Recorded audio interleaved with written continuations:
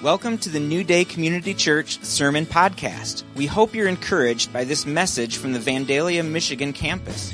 For more info, look us up at newdaycommunity.org. Amen. Good morning. So today we are starting a brand new series called Advent. And yes, we are starting this new series on the second Sunday of Advent. That's just how the calendar works this year, so just roll with it. We are fully into the season of Advent now. And what I want to communicate today, as we lit the hope candle, is to ask this question, right? How do we maintain hope? How do we maintain joy as we wait for Jesus to come back? Advent reminds us that things are not as they should be. Our present situation as the church is in a season of waiting for the light that comes to dispel the darkness. And as we've said before, we're in this in-between time, this now and not yet. In Advent, we celebrate the arrival of Jesus thousands of years ago in Bethlehem, right? He is our hope and our light. And it was awesome. In His life, death, and resurrection are our salvation, our joy, and our hope. And we hold fast. We live in the midst of that kingdom reality. But at the same time, we look around in our world and we can see that we're still living in a time where there is corruption and sin and sickness. We look forward, we await the arrival of King Jesus to come back to set all things right. But in our waiting, it can get easy to be impatient, to lose sight of that blessed hope that is coming. And so the church is in a similar situation to Israel at the end of the Old Testament. If we remember, they are in exile. They're waiting in prayerful expectation for the coming of the Messiah. And in our Bibles, about 2/3 of the way through, there is a blank page. Here it is. It's a blank page. Most of it says New Testament on it, right? And that is all that separates the end of Malachi from the beginning of Matthew. The end of the Old Testament, the beginning of the New. But that blank page represents 400 years. And many scholars and Bible readers call this the 400 years of silence, because it feels like God has gone away. The Israelites are just waiting, hoping, and longing for the coming king. And near the end of that Old Testament timeline, Isaiah is prophesying. He's actually prophesying about this season of darkness that Israel and Judah would experience. But in the midst of those kind of dark prophecies, there is a glimmer of light. There is a hope shining in the darkness. So Isaiah is talking to Israel, or he's actually talking to Judah, and he's saying, that the northern kingdom has been conquered. Assyria came in like 721, 722 BC, conquers the northern kingdom and disperses them. Right? And so what conquering kingdoms would do in that time is they would take over the land, they would take the people and send a bunch of them all over the place and take other conquered people and plant them in these new conquered nations. And so you now have this kind of conglomeration of people that don't know each other, they don't have a common history, and it helped Assyria or other nations to maintain their hold on these conquered territories. And so the northern kingdom of Israel is conquered and dispersed, never to be heard from again. And now Isaiah says, Judah, the same is coming to you. You got an extra 150 or so years, but the same thing is coming because you too were idolatrous. You too were unfaithful. You too were rebellious. And in Isaiah 8:17, we find this current position of Judah. Isaiah says, I will wait for the Lord who is hiding his face from the descendants of Jacob.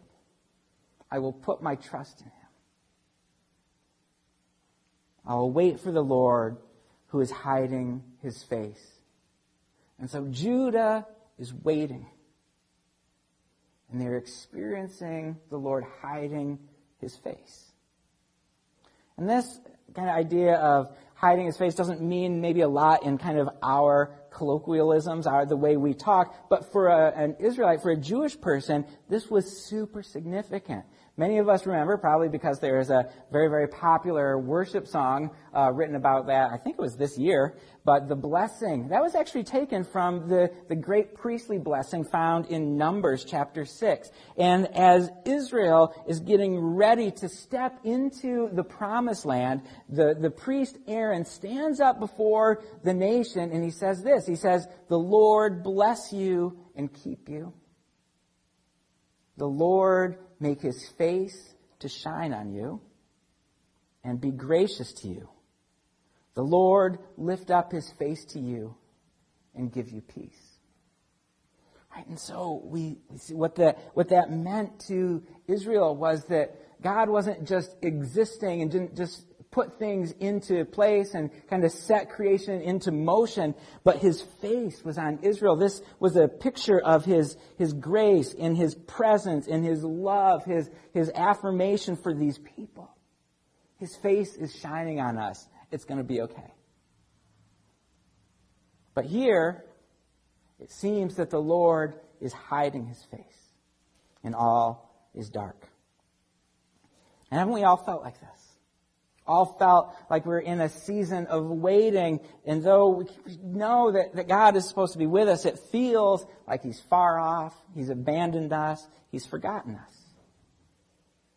You know, some of us experience this as we've been looking for work, and we don't know how we're going to get food on the table, right? How are we going to pay our bills? I know not many, but a number of my friends have struggled for years with infertility and struggled with what the feelings of shame and sadness because of that. And it's God, what is going on? You could fix this. Where are you? Some of us have experienced the death of a loved one. We just go, it seems so dark. It feels like God is hiding his face from us. And maybe you are experiencing that right now. You feel like you're in a season of darkness. It feels like the Lord has hidden his face. I believe today, during this season of Advent, today as we light the hope candle, the Lord wants to remind us that Israel waited 400 years. But they continued to put their trust in God. They remembered that he'd done it before. We tell our kids multiple times a year, we remember the Exodus story, right? We remember we were slaves in Egypt and God heard our cry and he brought us out and put us into our promised land. He's done it. He's not forgotten about us. The promises made to Abraham are still true. We are waiting for the promised Messiah. And this passage ends with Isaiah saying, I'm going to put my trust in him. And put my trust is this little Hebrew word kavah, which can be translated to wait for, to hope. And so the New American Standard Bible translates this, I will even look eagerly for him. Right? There's darkness covering the land. It is scary. God is hiding his face, but I will even look eagerly for him. And in the English Standard Version, the same word is translated, I will hope in him. And so the Lord is inviting us in this season of time, in this Advent season, in the recognition that we are in the in-between times, now and not yet, that we must put our hope in Jesus. Isaiah kind of continues at the end of chapter 8. And he kind of fleshes out this gloominess. And he says, distressed and hungry, they will roam through the land. When they are famished, they will become enraged, and looking upward will curse their king and their God. Then they will look toward the earth and see only distress and darkness and fearful gloom. And they will be thrust into utter darkness. Gloomy words from the prophet Isaiah, right? Like, Mark, this is Christmas. Shouldn't this be a little bit more uplifting? Well, don't worry. We're getting there. And so we see these people, right, in this darkness. They look up and it seems like God has hidden his face, and they curse their king and their God. They look to the earth and everything is corrupt and gross and bad. And they go, we're just in darkness. We're in an unending sea of darkness. What are we going to do? But in the original writings, there were no verse numbers. There were no chapter numbers. And so people would have been reading. They would have plowed right through 8:22, right into 9:1, where Isaiah says, nevertheless, there will be no more gloom for those who were in distress. In the past, he humbled the land of Zebulun and the land of Naphtali. But in the future, he will honor Galilee of the nations by the way of the sea beyond the Jordan. Right? Hope is coming. And if we remember in Matthew chapter 4, we see the fulfillment of this. Let's see. I'll start in verse 12. Matthew 4:12. When Jesus heard that John had been put in prison, he withdrew to Galilee. Leaving Nazareth, he went and lived in Capernaum, which was by the lake in the area of Zebulun and Naphtali, to fulfill what was said through the prophet Isaiah. Land of Zebulun and land of Naphtali, the way of the sea beyond the Jordan, Galilee of the Gentiles. The people living in darkness have seen a great light. On those living in the land of the shadow of death, a light has dawned. So our hope has come. Isaiah continues in verse 2. It says, the people walking in darkness have seen a great light. Right? Matthew just quoted this. On those living in the land of deep darkness, a light has dawned. You have enlarged the nation and increased their joy. They rejoice before you as people rejoice at the harvest, as warriors rejoice when dividing the plunder. For to us a child is born. To us a son is given, and the government will be on his shoulders, and he will be called Wonderful Counselor, Mighty God, Everlasting Father, and Prince of Peace. Of the greatness of his government and peace there will be no end. He will reign on David's throne and over his kingdom, establishing and upholding it with justice and righteousness from that time on and forever. The zeal of the Lord Almighty will accomplish this. And so the people of Judah are sustained by the promise of a great light that shines beyond and overcomes the darkness. And this light is so sure that Isaiah, writing as Hebrew poets and prophets wrote, he talks about these things in the past tense as though they had already happened. We can look at that. Let's see. The people walking in darkness have seen a great light. And those living in the land of deep darkness, a light has dawned. Right? And so we see, Isaiah's talking like this stuff has already happened. But because of Isaiah's confidence in the sureness of this light, he places the light of chapter 9 directly in the immediate context of the darkness of chapter 8. Not because it's going to immediately happen, but because it is immediately evident to the eye of faith. It looks terrible.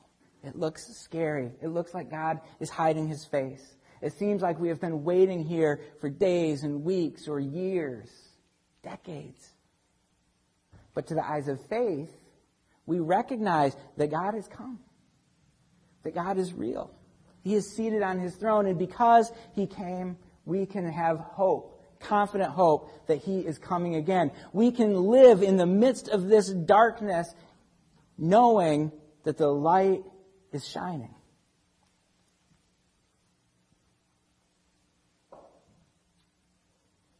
The darkness and the distress are real. Right? We don't want to negate that. We don't want to say, oh, it's not a big deal. Yeah, you lost your job. Yeah, somebody you love died. It's not a big deal because there's an ultimate hope. No, we recognize these things are terrible. We don't go to the funeral and go, oh, what a great celebration this is, right? We sometimes call it a celebration of life. I don't love that. Because we want to recognize death is terrible. It is not what God anticipated. It is not what God created. This is the enemy that God came to destroy. And so, yes, there is an eternal hope, but we recognize that this darkness and trouble are real. But we also want to recognize that this darkness and trouble are not the only reality. And for sure are not our fundamental reality. In any given situation, we can choose to either sink into despair or rise to faith and hope. Even in the darkness, we remember the light and we hold on to that hope. We rise with eyes of faith. And so what are we going to do today? Will we sink into despair 2020 is full of plenty of stuff to despair about. But will we sink into despair, or will we rise to faith and hope that our King is on his way?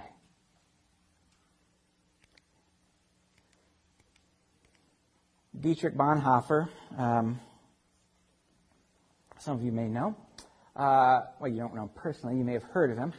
Dietrich Bonhoeffer had this to say. He said, the celebration of Advent is possible only to those who are troubled in soul, who know themselves to be poor and imperfect and look forward to something greater to come.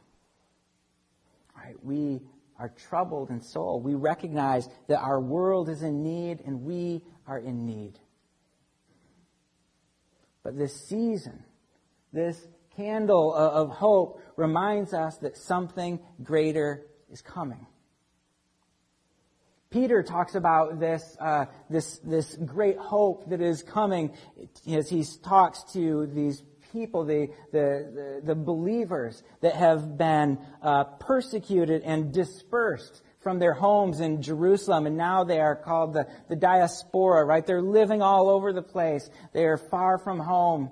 They're either being persecuted or about to be persecuted. And he says this, praise be to the God and Father of our Lord Jesus Christ. In his great mercy, he has given us new birth into a living hope through the resurrection of Jesus Christ from the dead, and into an inheritance that can never perish, spoil, or fade. This inheritance is kept in heaven for you, who through faith are shielded by God's power until the coming of the salvation that is ready to be revealed in the last time. In all this you greatly rejoice, though now for a little while you may have had to suffer grief in all kinds of trials. He says, remember, you have an eternal hope. It's coming. It's right around the corner. It is a sure hope. It is waiting for you in the kingdom of heaven. And you can rejoice in that reality as if you've got your hands on it, even though for a moment you're going to have to suffer grief in all kinds of trials. In that hope, we can rejoice. What we are seeing, what we are experiencing is not the end of the story. In the midst of darkness, our joy is a light to ourselves and a light to our world. So as a quick aside, the good news is that we don't have to muster this up. It's not like, I need to be more hopeful. Come on, Mark, I need more hope. Hope. Right? We run after it, but hope and faith are a gift of the Holy Spirit. We talked last week about soaking and how as we spend time in the presence of God, He fills us with His presence. He fills us with the attributes, the realities of the kingdom. So hope and faith and life and joy and peace spring up in us. And He says, right, if we want something good, we can ask for it, and He promises to give it to us. Right? And so if we want hope, we want more faith, He is excited to give us those things. And so Isaiah promised that a great light was coming. We know that this promise was ultimately fulfilled in the arrival of Jesus. Our final scripture for this morning is from the Gospel of John, chapter 1. In the beginning was the Word, and the Word was with God, and the Word was God. He was with God in the beginning.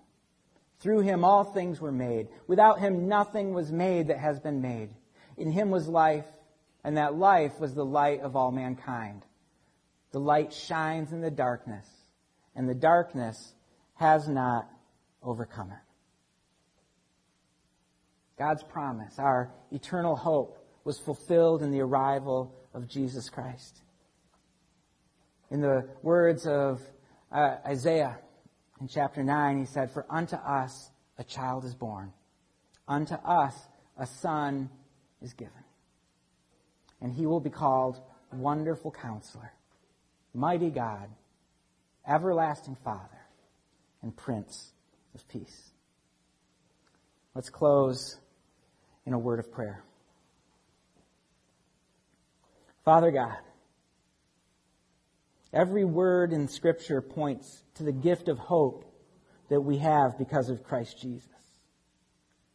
The Christmas story wasn't the beginning of that message of hope, because the Old Testament is full of glimpses of your plan to redeem your people and restore them into a relationship with you. But we are able to truly begin to see and understand just how great your love for us is when we read the story of Jesus' birth in Scripture. Help us to see that you're with us. Nothing is too difficult, too messy, or too dirty for you. Jesus came to give us the gift of eternal life through the salvation that only you, our Heavenly Father, can give when we believe on your Son, repent of our sins, and confess Jesus as our Lord and Savior. That first Christmas, you gave us the gift of hope, wrapped in swaddling clothes and laid in a manger. Thank you, Father, for your immeasurable gift. In Jesus' precious name we pray. Amen.